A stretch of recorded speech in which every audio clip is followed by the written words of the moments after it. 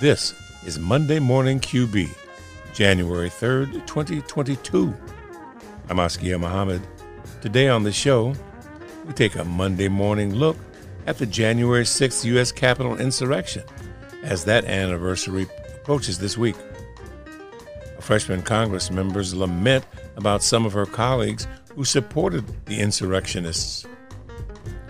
A new black internet portal has picked a fight with the industry giants. Original words and song from D.C.'s Gala Hispanic Theater. And the Texas immigration system is rife with civil rights violations against arrestees. All that and more. Stay with us.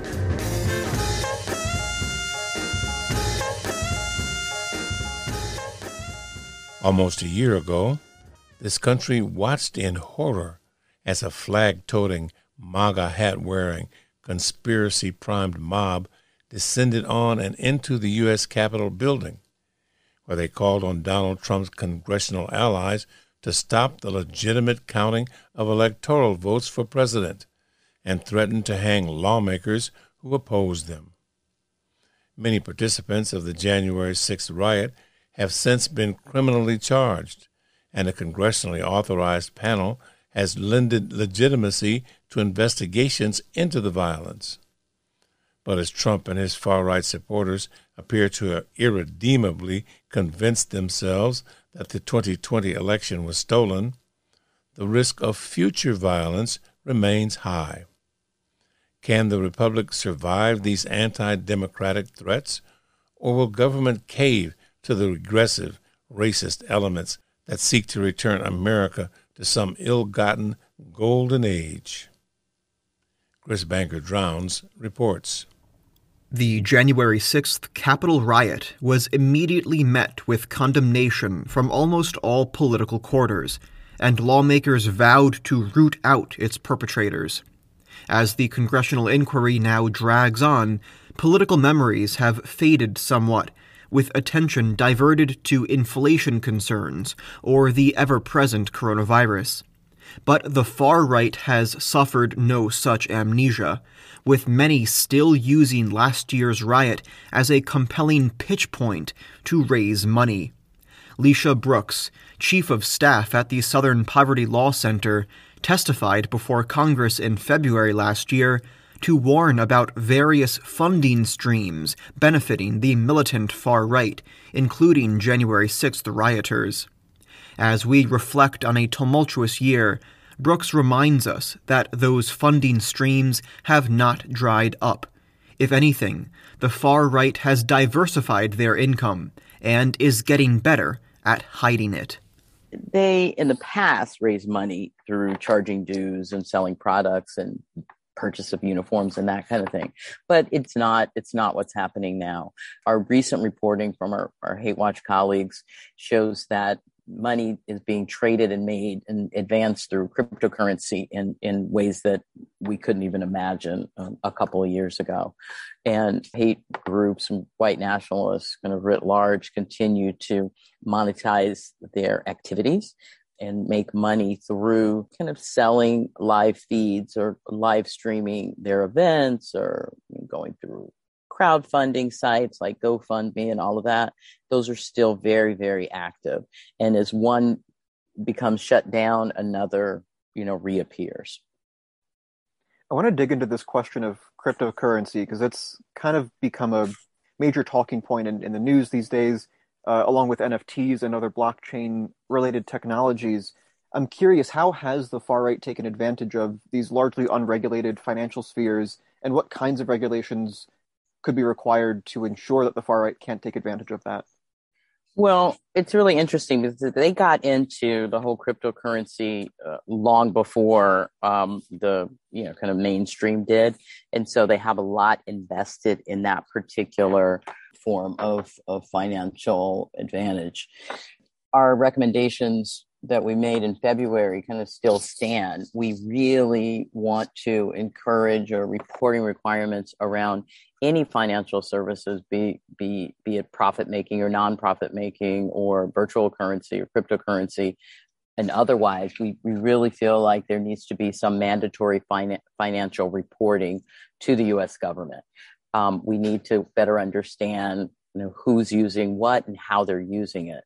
We also need to better understand what abuses are occurring. Cryptocurrency does not fall under the same financial regulations that U.S. currency does. If a large amount of money is being transferred, that sets off something and there's some investigation into it. That doesn't happen with cryptocurrency at all. And so it feels like it's here to stay. And we just really believe that it needs to be regulated. Sure. Turning to January 6th, it seems that many of those arrested since last year have used online fundraising to support their legal fees, some raising tens of thousands of dollars. Mm-hmm. And this kind of fundraising, I think at first glance, seems innocuous, right? Just your fundraising for lawyer fees or court fees. Are there problems with this kind of legal fundraising, and should efforts be taken to curtail it? The Southern Poverty Law Center is of course, kind of trying to weigh balances and rights, right? We certainly don't want to curtail one's rights or one's ability to be able to raise funds for, kind of righteous causes. And so these platforms that allow people to raise funds are being abused by white nationalists and the like, or other extremists to raise funds, as you say, for instance, for their legal fees or for their travel. Our research found that lots of folks who participated in the insurrection raised money on these sites to get there. Again, if we had regulation looking into kind of who was using what platform, what device to raise money and for what purpose, then we could do something about it. But the Southern Poverty Law Center doesn't certainly advocate to take down all these sites and make it impossible for people to raise money. I mean, some good causes are benefited by these platforms.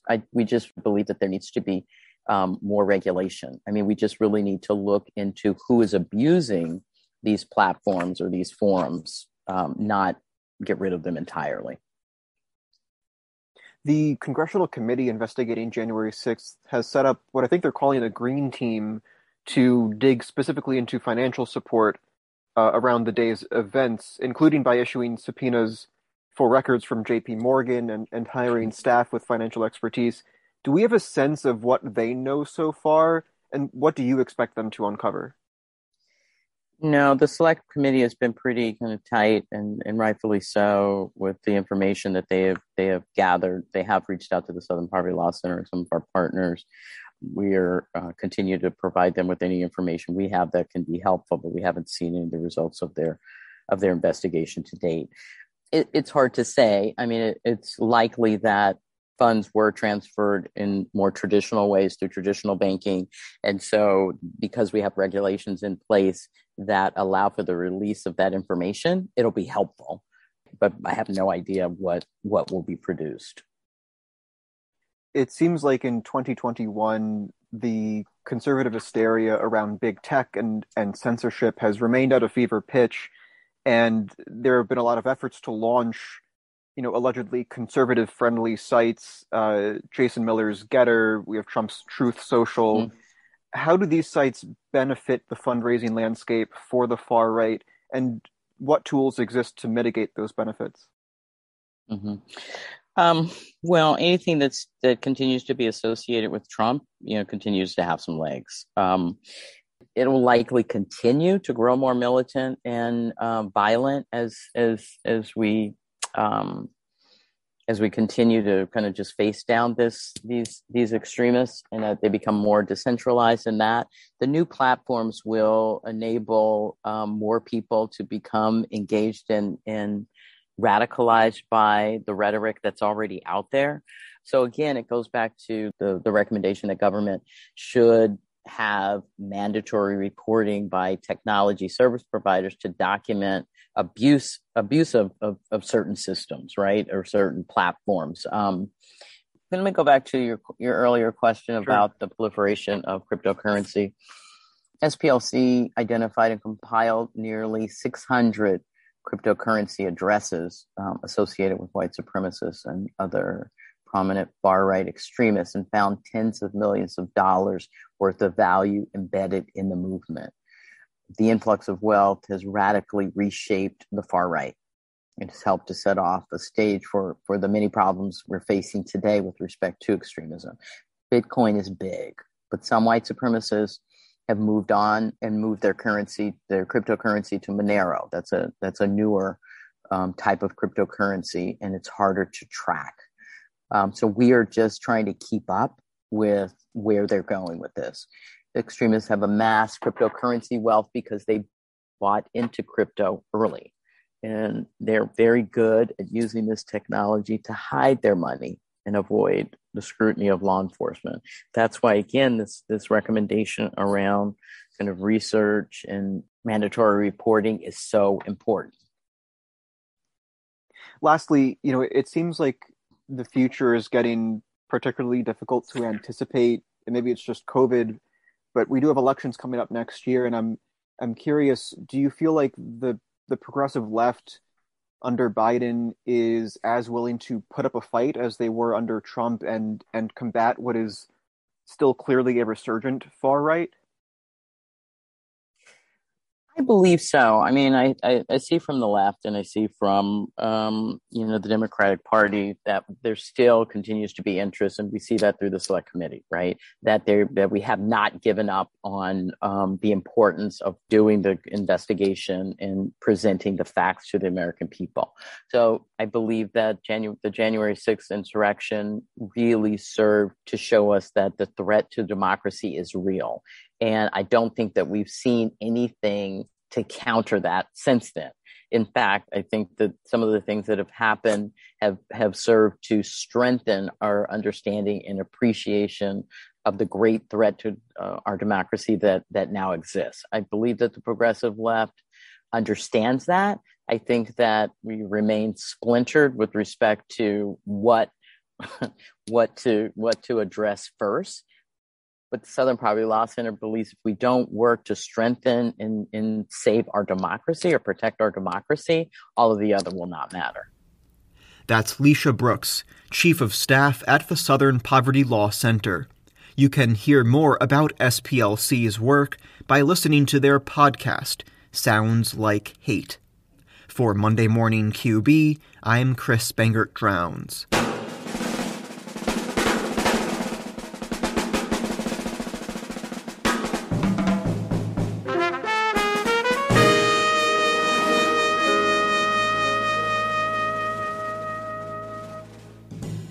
As we approach the anniversary of the January 6th attack on the Capitol, members of Congress are preparing to mark the event with a prayer vigil, a panel discussion with historians, and an opportunity for reflection from lawmakers who witnessed the attack. But if Representative Cori Bush of Missouri has a say, that commemoration would include passing House Resolution 25 that would investigate and ultimately expel any members of Congress involved in the attack. She introduced the bill just days after the attack, and last February she delivered a powerful speech to explain why this kind of accountability on the part of Congress must be taken on. This is Congresswoman Cori Bush. Madam Speaker, St. Louis and I rise to reflect on how our office experienced the white supremacist attack on our nation's capital on January the 6th. Everybody's experiences are different, and everybody's experiences must be validated. Everybody's experiences. I remember sitting up in the gallery, listening to floor speeches, knowing that there was supposed to be a protest happening outside, seeing people outside, and thinking that this was just part of the day until something happened. And I just felt the need to stand up and walk out. I walked out and I walked over I went to the steps. I went down a flight and I went to the steps and I went to look to see what's happening outside. And I saw the tip top of flags. And then I saw more of the flags and I could read words. And then after I could read words, I could see people. And then I realized that people were approaching. So I hopped on the nearest elevator and left and made it back to my office safely. And when we came back into our office, we walked in and we started to see on our televisions people breaching doors. And I remember thinking, is this actually what's happening? The more I watched, and people were calling this a protest, let me say this, that was not a protest. I've been to hundreds of protests in my life. I've co-organized, led and organized protests, not only in Ferguson, Missouri, alongside the amazing Ferguson front line that most people don't even acknowledge. They don't even know their names. They don't even know who died. They don't even acknowledge the amazing people that put their lives and livelihoods on the line for our safety, believing that Black Lives Matter, because they actually do. And we shouldn't have to say it. It should just be true.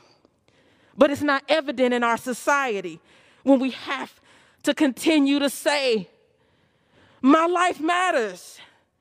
And then they hit us with things like this. And so I remember sitting in the office with my team and just thinking to myself, I feel like I'm back. At this very minute, I feel like I'm back. I feel like this was one of the days out there on the streets when the white supremacists would show up and start shooting at us. This is one of the days when the police would ambush us from behind trees and from behind buildings, and all of a sudden now we're on the ground being brutalized. It felt like one of those days. And I just remember taking a second thinking, if they touch these doors, if they hit these doors the way they hit that door, if they hit these doors and come anywhere near my staff, and I'm just going to be real honest about it. My thought process was, we banging to the end. I'm not letting them take out my people, and you're not taking me out. We've come too far. So, Madam Speaker, St. Louis and I rise with a message for our Republican colleagues. On January 6th, I thought about January 3rd, and I thought about how we all raised our right hands up and took an oath. Each and every one of us on this very floor, we swore that we would support and defend the Constitution of the United States against all enemies, foreign and domestic. Even though that Constitution wasn't written for people who look like me, even that Constitution wasn't written by people who look like me, and even though that Constitution cemented an unjust nation for people like me, my team and I got to work, and we unveiled legislation to investigate and expel those who were responsible for inciting this attack so that we could defend it, because we have a duty to fight for a more perfect union, because we cannot stand up to white supremacy in this, because if we cannot stand up to white supremacy in this moment as representatives, then why did you run for office in the first place?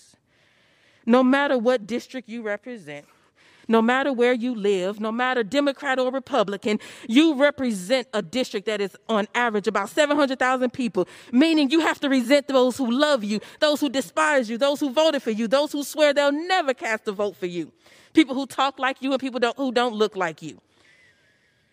Building better communities, building better lives, building a better society. It's not a Democratic or Republican issue. We can't build a better society if members are too scared to stand up and act to reject the white supremacist attack that happened right before our eyes.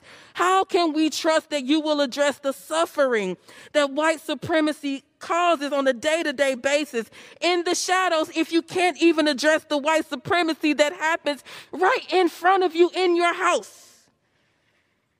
Does your silence speak to your agreement? Is the question. In St. Louis, the COVID-19 pandemic is disproportionately hospitalizing and killing Black and brown people. Well, I've lived that. We have people dying from gun violence, a crisis that stems from decades of economic disinvestment and disruption from an over-reliance on policing that this very chamber has continually voted to endorse. I've cried those tears. You don't know what that's like. So I ask you today, take a moment to think about what it's like to live what we live through. If you cannot do what's right in the face of blatant, heinous, vile, white supremacist attack like the one we just saw, how will you do right by the Black and brown people you represent who just want to know that our children will have safety, that our children will have life, and that they will have shelter? Because you represent us too. So on January 3rd, we stood together to swear our oath to office to the Constitution. We swore to defend it against all enemies, foreign and domestic. Well, it was attacked by a domestic enemy called white supremacy, and we must stand together now, today, to uphold that oath and hold every single person who helped incite it accountable. Thank you, and I yield back. Congresswoman Cori Bush of Missouri, speaking on the House floor February 5th, 2021.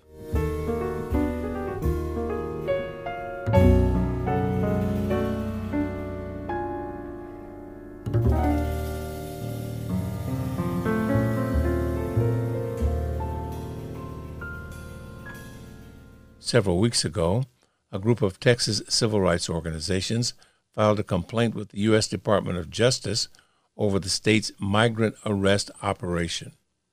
The complaint says the program is rife with civil rights violations and should be investigated for its failure to comply with Title VI of the Civil Rights Act, and that all federal funding to the program should be terminated. Sue Goodwin has more. The program is known as Operation Lone Star. It is a border security program launched by Texas Governor Greg Abbott in March of last year. And as the complaint lays out, the intent is to deter migration and to punish migrants for crossing into the United States. But federal law prohibits state officials from enforcing federal immigration laws, so Operation Lone Star has a way around that, and that is to target suspected migrants for arrest, jailing, and criminal prosecution by state and local law enforcement for the Texas state misdemeanor offense of criminal trespass. The complaint was filed by the ACLU of Texas along with 9 partner organizations. Kate Huddleston is staff attorney with the ACLU of Texas, and she explains why a DOJ Title VI investigation is necessary. Sure. Title VI bars discrimination on the basis of race or national origin by state and local agencies that receive federal funding. So by creating and implementing the Operation Lone Star trespass arrest program, Texas is discriminating against Black and brown migrants in violation of Title VI. And so what Texas is doing is deliberately singling out these people for criminal arrest and prosecution under the guise of state criminal trespass law, but really the goal is to target them for punishment based on their immigration status. And so using state criminal law, the state has created this system that's really state immigration enforcement targeting Black and brown individuals at the border. As evidence of the discriminatory nature of Operation Lone Star and its trespass arrest program, one obvious indication is the program's outcome. As detailed in the Title VI complaint, analysis of trespass arrest affidavits under the program reveals acute racial disparities. Nearly all of those arrested to date are Latinx or Black, but the complaint goes further than to just cite arrest outcomes. It details how those affidavits show evidence of racial profiling and biased policing by demonstrating that state and local agencies deliberately target people for arrest based on perceived race and national origin. It also demonstrates how in many cases the arrests lacked probable cause. In many instances, for example, law enforcement actually directed those arrested to a particular place or otherwise gave them the impression they had permission to be on the property, only then to arrest them for trespassing. Kate Huddleston offers one illustration of how that works. So one example I particularly would say is a Latino Venezuelan migrant who was arrested for trespass, and he was jailed for 63 days until his charges were finally dismissed. And what happened to him is law enforcement motioned him through an open gate. And so we cite his affidavit in the complaint, and he saw people in uniform standing by a gate, and they gestured him through. And then when he crossed through, he was arrested for being on private property for trespass. So if all that is not bad enough, there is also what happens after the arrests are made. The complaint describes how once individuals are arrested under the Operation Lone Star Trespass Program, they are channeled into a criminal system that is entirely separate and distinct from the ordinary legal process and pretrial detention system for state misdemeanor charges. And as the complaint describes, this separate system is riddled with systemic violations of individual rights. So the separate criminal system for migrants is rife with civil rights abuses. One of them is failure to timely appoint attorneys. So people have waited for weeks or months to get attorneys. Another is failure to timely file charges. In Texas, charges have to be filed within 15 or 30 days. And in many cases, people have waited long beyond that, and they're not getting into court, so they can't challenge that because the charges haven't been filed. So people are ending up languishing in jail for weeks or months. And in 70% of cases, charges are ultimately dismissed. So that's people waiting in jail for weeks or months. For example, the Venezuelan migrant who I spoke about, who was jailed for 63 days on charges that were eventually dropped. As to what happens next, Kate Huddleston says the complaint has provided more than enough information to trigger an investigation into the discriminatory practices and civil rights violations being carried out under Operation Lone Star. But as the complaint points out, and Kate Huddleston explains, the concerns about Operation Lone Star are far bigger than that. So I think the other important point is this complaint is being filed in an atmosphere of rising anti-immigrant hate in Texas that is fueled by state and local politicians, and that the migrant arrest program both draws on and furthers. So state and local politicians have made racist, xenophobic statements in support of the migrant arrest program, and the migrant arrest program is heightening, contributing to an atmosphere with the potential for violence in South Texas, particularly in one county that we describe in the complaint, Kinney County.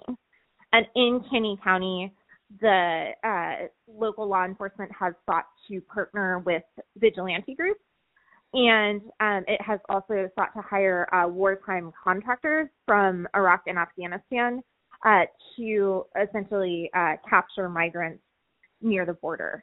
And so we're very concerned not only about Texas's program on its own terms, but also about the potential for violence in South Texas, and see the investigation of the program as hugely necessary, not only for the civil rights violations that it is causing, but for the ways in which it is contributing to this atmosphere of white supremacist hate. Kate Huddleston is staff attorney with the ACLU of Texas. To see a copy of their federal discrimination complaint against Operation Lone Star they filed to the Department of Justice along with 9 partner organizations, visit aclutx.org. From Monday Morning QB, I'm Sue Goodwin.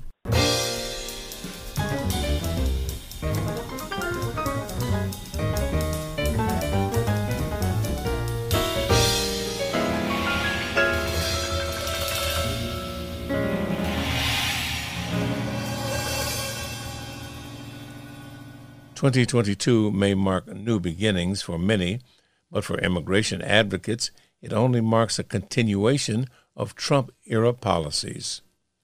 Though the Biden administration set out lofty goals, a year in, the hallmarks of our immigration system still remain, whether that be ICE detention or the turning away of asylum seekers.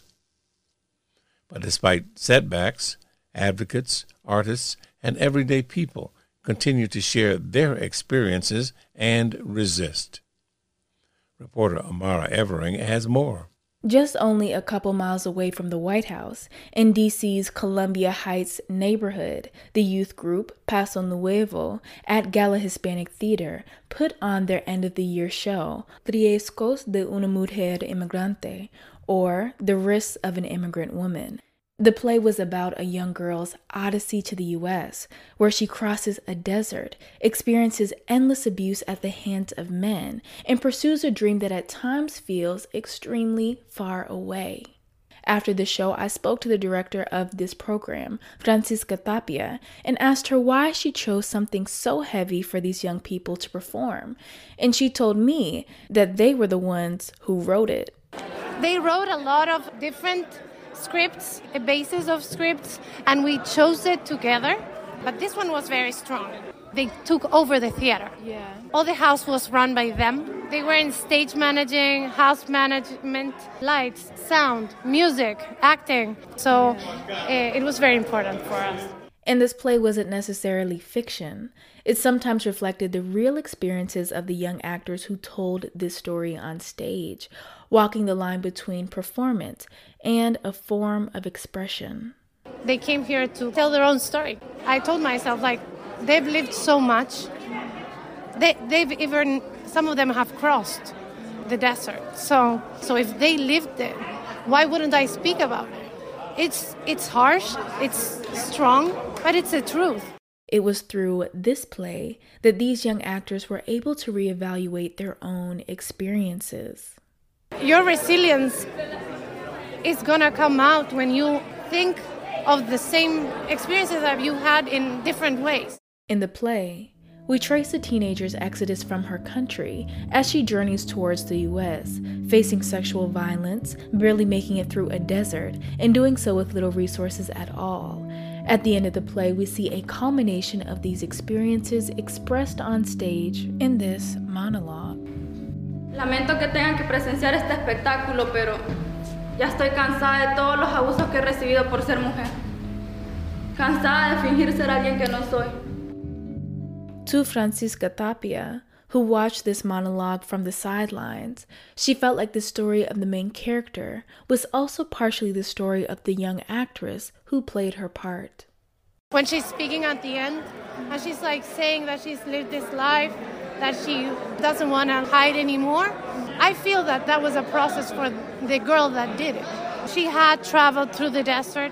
She comes from El Salvador, and we did not speak specifically about what was truth or lie or just imagination, but at a certain point you realize that in different ways she has lived all of that violence.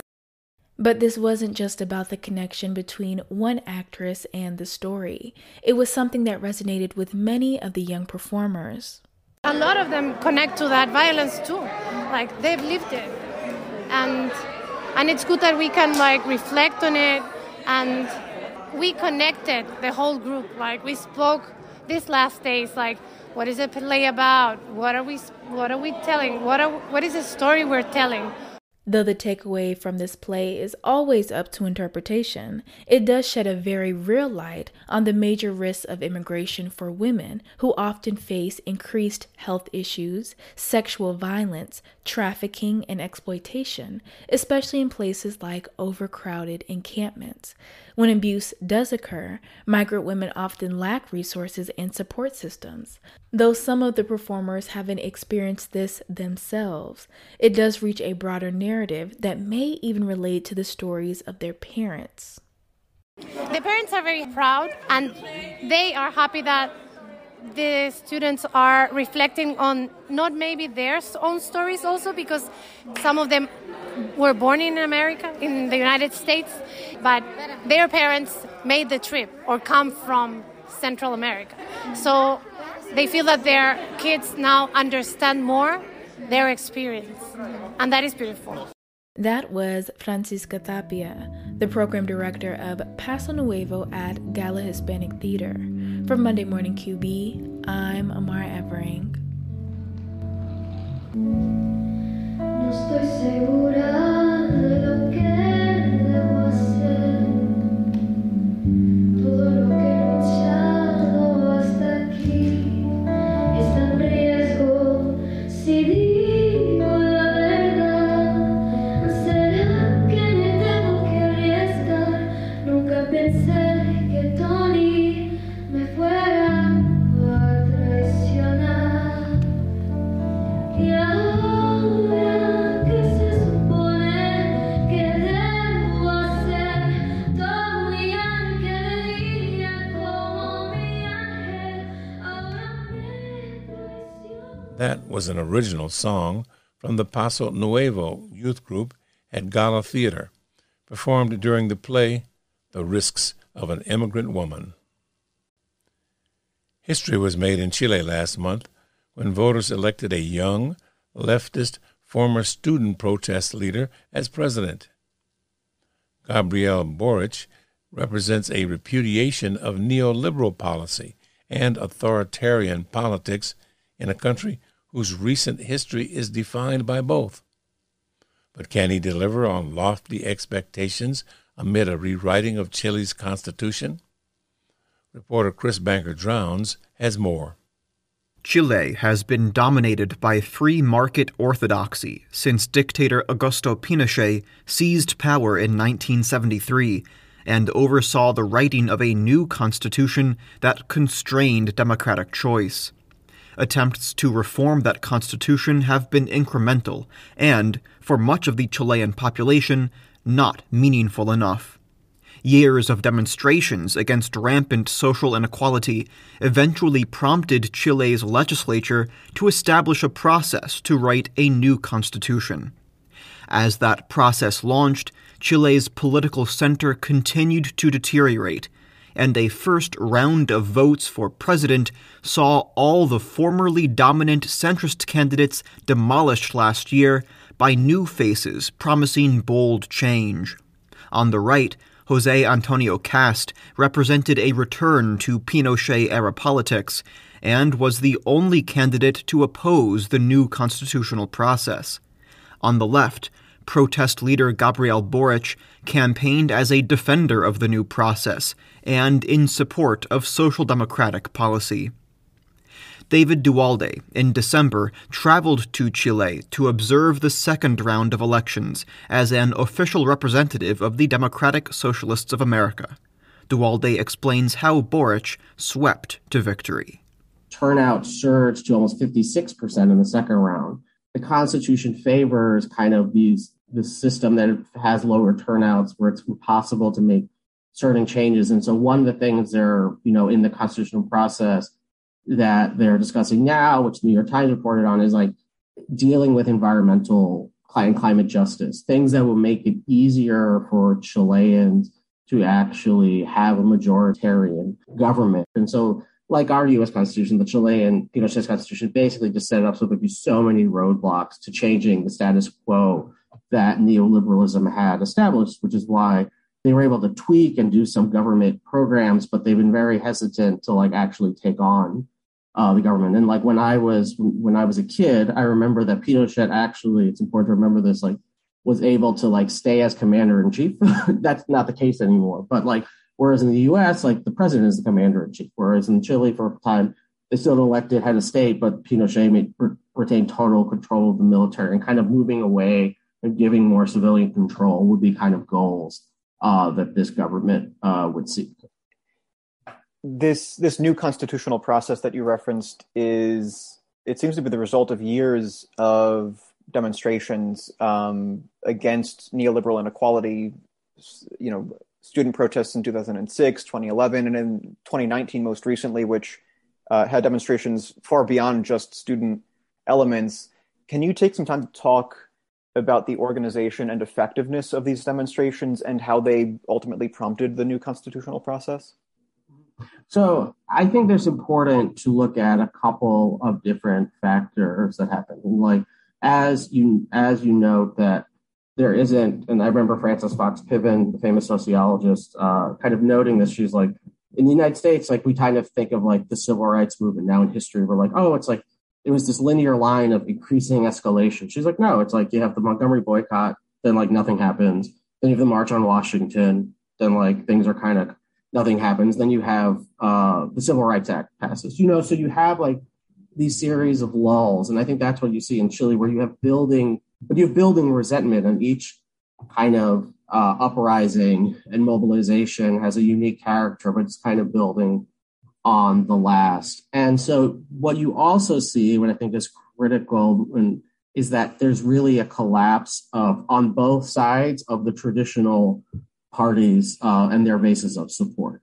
And I think they're collapsing because they couldn't answer the base's needs to wanting to change society. And I think these movements kind of reflected the initial iterations of people feeling that the government and their elected officials weren't meeting. So you have these student movements that are really reflect kind of a microcosm of like the rebellion against neoliberalization, whereas Chile used to have very good public universities, Catholic universities. People really could get a decent education for free. Lots of people still went to private school who were elite, but there was still an opportunity to get a good education for free from the state. And that has basically disappeared. And so people were taking on all these debts. And like the United States, you have this huge debtor society. And I think people are working incredibly hard and unable to see any way out. And on the right, they do have some social movements too. And one thing people talk about is like on the counterweight to like the student reform, there also are right-wing anti-student reform movements, especially strong with like a growing evangelical movement in Chile, like learning from the United States about evangelicals go to the school wards, they know how to build a base. So you have these two kind of sides where there are dynamism, and that reflects why Jose Antonio Cast and Gabriel Boric did the best, because they did have dynamic, actual people on the ground, and the others just collapsed. And I think that's a symbol of like people's disenchantment with neoliberalism. Unfortunately, as we know, that can go two ways. It can go where we hope it's going right now, which is towards a progressive direction, a movement towards at least a social democratic with a small s, small d effort, or it can go towards fascism, which you see in Brazil, where people, hopefully Bolsonaro will lose, but people also in these crises also can adopt more authoritarian views to create peace, which is quote unquote peace and stability if they don't see that being answered by neoliberalism. So neoliberalism itself is kind of, you can see by the collapse of those parties and who has come up has been like discredited, but which side wins out, I think is leaning towards the left, but it's still to be written. So I want to turn to Gabriel Boric himself now. He was a protest leader as a student and as a politician helped craft the agreement to generate this new constitution. And I think he's clearly somebody that embodies a lot of the aspirations of the Chilean left, campaigning on taxing the rich, expanding public sector, tackling climate change. But he does face obstacles, including a Senate that includes a lot of right-wing politicians. What tools does Boric have, both institutionally and politically, to achieve left goals despite this conservative opposition?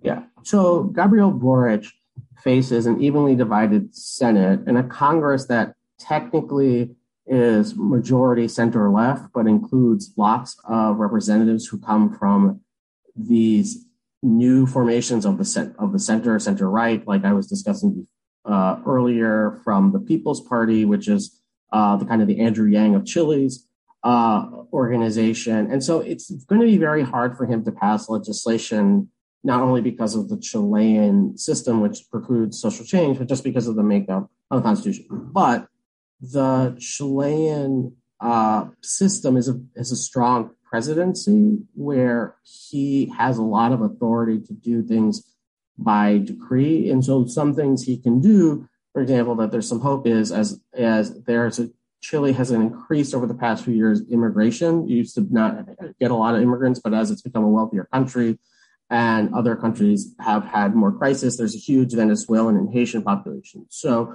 providing some more formal status for these, especially undocumented immigrants, and trying to tamper down the anti-immigrant backlash that Jose Antonio Cast was trying to use to win would actually be a huge gain. But I think that there is some sense that his main priority is to preserve the constitutional process, and that if he does that, he actually may have to either step down or run again in a few years, because the Constitution could call for a new election. And so I think his major duty is potentially could just be a very critical caretaker president to oversee the constitutional process. Sure. Do you have any comments on the strength of the Chilean right and maybe its alignment with fascism? Because I think there were a lot of concerns that Jose Antonio Cast was flirting with fascism. Right, his father was revealed to be a card-carrying Nazi, but he's also been promoting these sort of racist and xenophobic positions. Is the Chilean right a threat in the same way that we imagine the U.S. right to be a fascist threat? Yeah. So what was an interesting almost mirror of what happened over 30 years ago was the Boric won by about 55 to 45%. And when Chile voted to remove Pinochet from power, there was a plebiscite in 1988. It was about 42%. So there seems to be a 40% base for kind of Pinochet type politics in Chile. So not a majority, but a not necessarily disappearing appeal towards authoritarianism. And I think it's actually more authoritarian than fascist.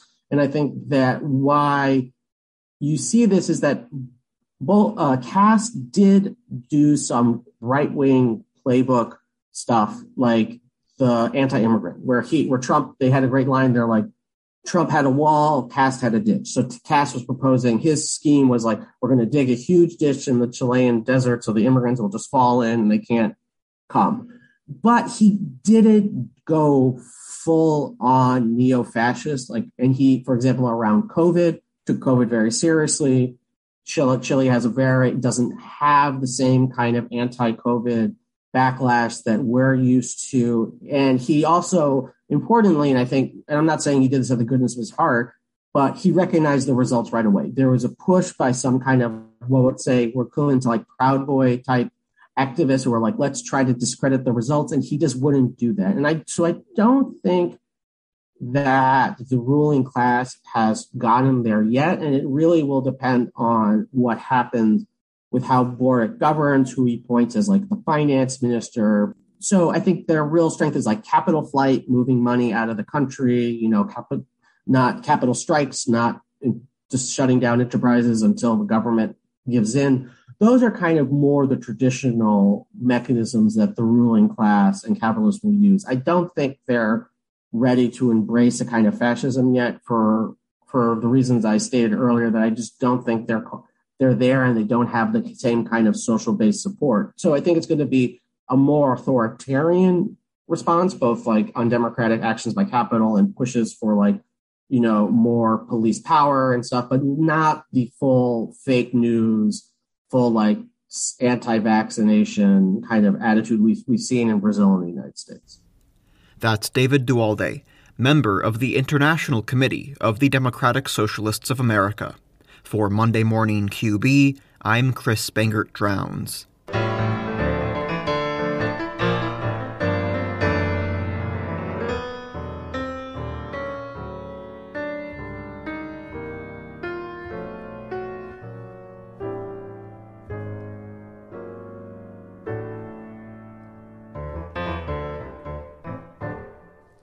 Michael Thompson is a former tech exec at a major Fortune 50 corporation with 30 years of experience.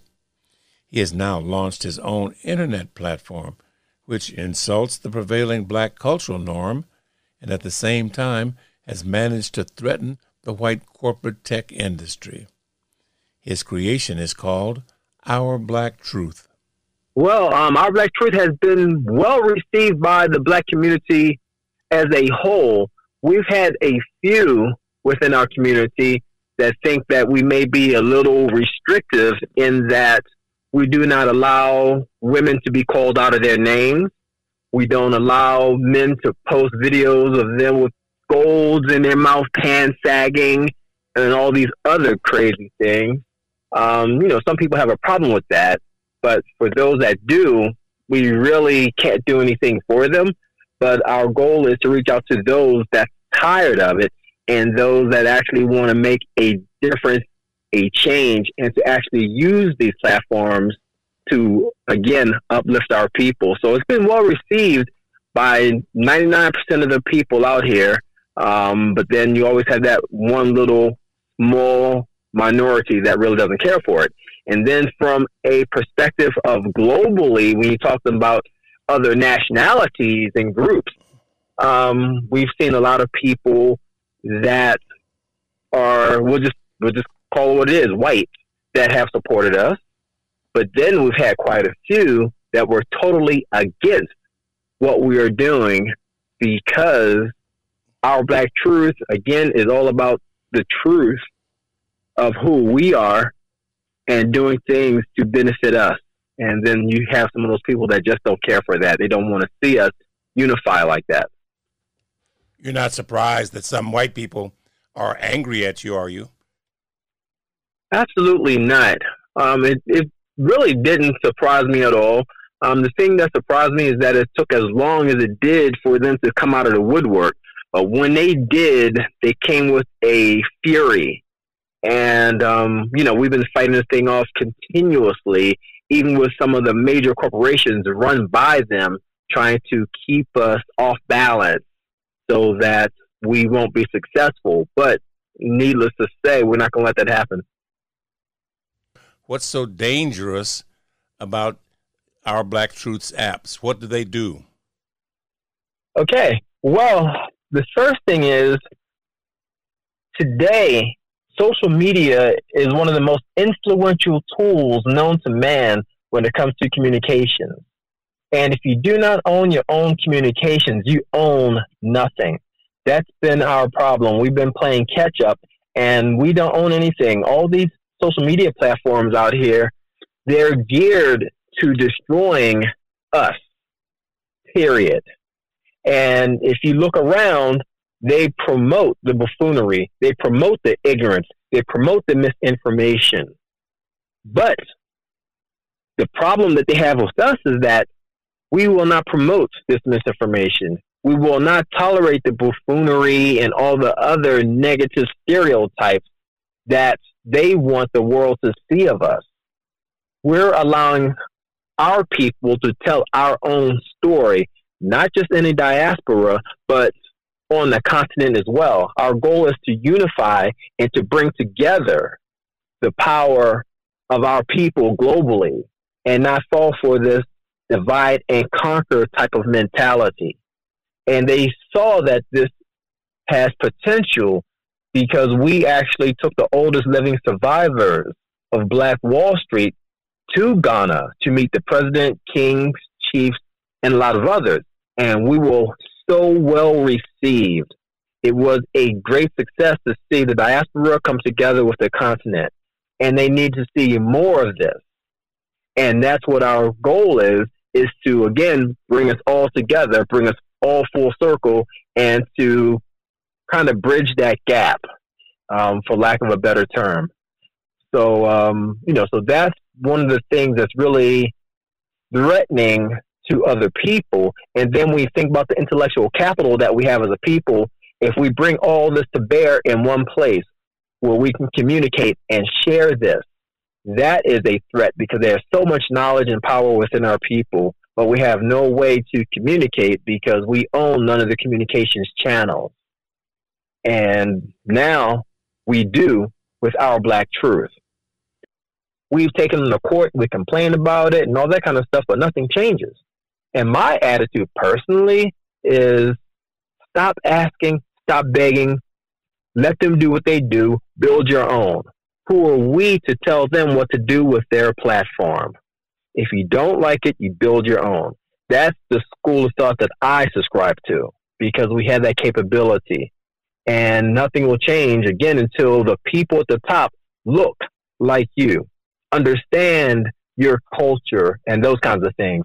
So when you talk about Our Black Truth, when we censor users, our censorship is totally different because it's based on our understanding of life, of the world, and how we've been treated. So you can say things on Our Black Truth that will get you kicked off of Facebook, although it's the absolute truth. And even if it's not spewing hate, because we don't participate in that. But even something is not spewing hate, if it's the truth, you still get rejected on these other platforms. And then this truth is lost. And we just can't allow that. And again, that's why Our Black Truth was built and designed so that we can take control of this again. Are you a content provider or a platform? Well, we're actually both. We're a platform that allows people to, again, communicate, share information, and all those things. But we also create content that has historical value, that actually helps to educate our people. Is there a danger or a worry on the part of folks like Google and Facebook that Our Black Truth might preach a content that has been found over and over and over again by the federal government to be fraudulent, which is black identity extremism? Yeah, well, the thing is, when it comes to black identity extremism, those are the kind of things that we pay very close attention to, because there's always that outside chance you're going to get these fringe groups, and they are treated with the same rules and have to follow the same rules that everyone else has to follow. So when people come with misinformation, we don't care if they're black, white, or whatever. We're going to shut it down. That's the key right there. We're not going to allow our own people to get into this and destroy this. We need the truth from a historical perspective, from a intellectual perspective. We need the truth, and we need to get the information out there, and we need that unification. But all the fringe craziness that goes on, we're going to do our very best to make sure that it doesn't infiltrate the platform and affect the masses. Will some of this garbage get in? Yes, it will. It's impossible to filter everything, but we will put forth all the effort humanly possible to make sure that this does not happen. And that location is ourblacktruth.com, ourblacktruth. Yes, actually, you can go to ourblacktruth.com, and from there, you can reach out to the social media platform and the video platform. And let me just make sure I'm clear. Our Black Truth is more than just a social media platform. We have one side that's comparable to Facebook in its functionality, performance, etc. Then we have a second platform that's like YouTube, where you can go watch and research videos.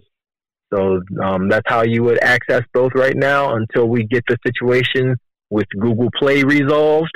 And you can also find both apps on the Apple App Store. All right. Thank you. Thank you very much. All right. Hey, thank you so much. Michael Thompson is president of a new social media platform, Our Black Truth.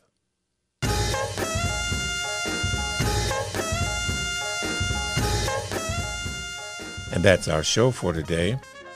Monday Morning QB is produced by Chris Banker-Drowns, Amara Evering, and Sue Goodwin. I'm Askia Muhammad. Thank you for listening, and thanks for contributing to WPFW Washington and to WBAI New York.